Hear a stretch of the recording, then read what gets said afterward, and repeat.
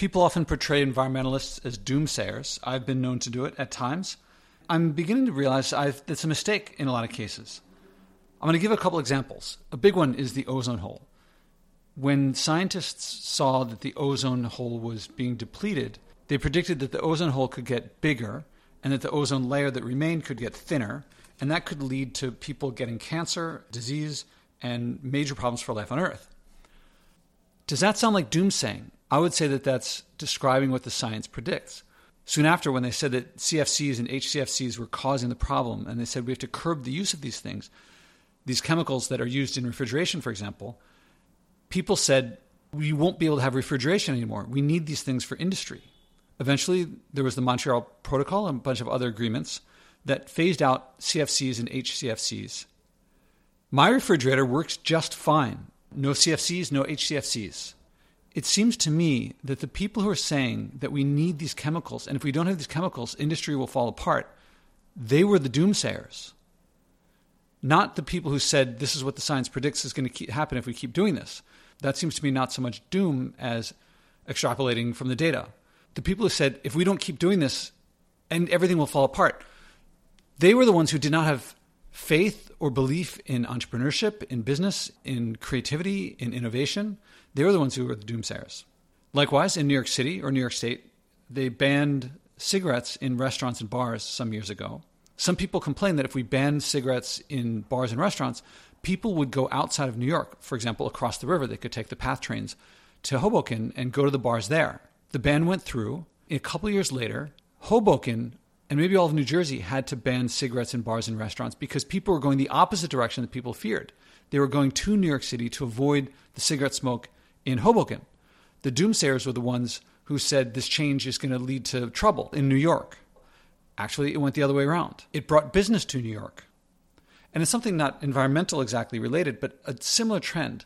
I've been reading about the abolition movement in Britain in the late 1700s, early 1800s. The slave trading industry said that if the slave trade was banned in England, which was a highly profitable industry, bringing a lot of money into Britain, they said, if we don't do it, the French will do it instead. If we don't trade the slaves, the French will do it, the Portuguese will do it, the Spanish will do it, the Dutch will do it. That kept a lot of people thinking, well, if we want to keep our wealth, we got to keep doing this. And it's just going to happen anyway. When in 1807, they passed a law banning the slave trade, soon afterward, Britain had both the clarity of purpose and the financial motive to motivate the other countries, and the other countries followed suit and also banned the slave trade. France, Sweden, Portugal, Spain, Holland. It went the opposite of what people expected. The doomsayers were the ones who said, if we don't do it, someone else will, we might as well keep doing it. They seemed the doomsayers. They were wrong. It went the opposite way that they expected, just like with the cigarettes, just like with the HCFCs. Likewise, a lot of futurists predict a rosy future, and they often miss the unintended side effects. I've told the story of when Watt made the steam engine, or rather his improvement on the steam engine in the beginning of the Industrial Revolution. People thought it's more efficient. It's significantly more efficient than the steam engine before. People will use less coal. On the contrary, people used more coal. Because it was more efficient, they used less coal per use, but they used the steam engine for more things. More people used it for more things, so coal use went up. People didn't count on the unintended side effects that keep happening. Likewise, the trend that I see is when we widen roads or build new roads, people think it will alleviate traffic. And it's tempting to think when you're sitting in traffic, if only there was another lane, we could get out of this traffic. Well, sometimes when they add a new lane or a new road, congestion drops temporarily, but then it generally increases as people adjust and realize, oh, there's a new way to get around. I'll go use that. So roads tend to not decrease, but increase traffic and congestion. Here's another case. Computers keep getting more and more efficient. That is, you can compute more using less power. So people might think that computers are becoming more and more efficient.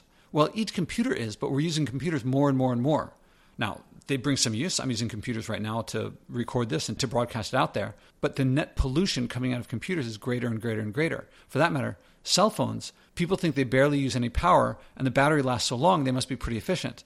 Well, locally, perhaps, but that power use is shipped off to some server farm. So when you watch a video, you're getting some server somewhere else to power up and use a lot more power. So people aren't looking at the unintended side effects. Futurists constantly think this one thing, this will save everything.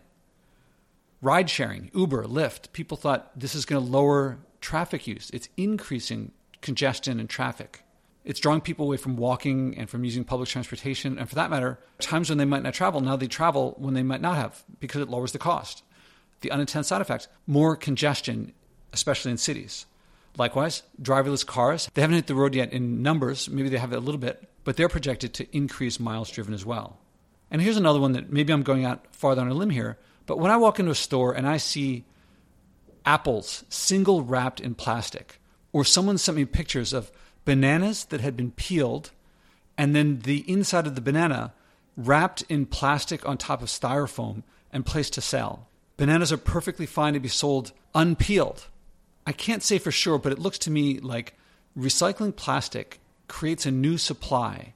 Supply and demand, when you increase supply, drives prices down. And when prices go down, this is the effect of all these unintended side effects, not all of them, but a lot of them. When prices go down, people find new uses for them. As the new uses become affordable, you can't just look at the use that you're thinking of. You have to look at the demand curve, what economists call the demand curve, and see what things people aren't using something for because it's too expensive, but if the price dropped, they would start using it for. That will increase. And then you have individually wrapped pieces of fruit that no one asked for, but the plastic is available, it's cheaper. So people use it for reasons that were unnecessary. Anyway, I wanted to talk about the trend that the doomsayers are often the people who say that we can't adjust if we reduce our pollution. But historically, we can adjust when we reduce our pollution. Likewise, when people say, here's this new technology, it'll be great, they don't look at the unintended side effects. And often those unintended side effects create serious problems. In the case of the steam engine, I think it's safe to say that propagated out, that's all the internal combustion engines and a lot of the pollution that we see today. It seemed like it would reduce pollution by being more efficient. But that efficiency leads to more use overall and more waste overall. Our world is more efficient than ever today and creating more total waste. Our problem is the total waste.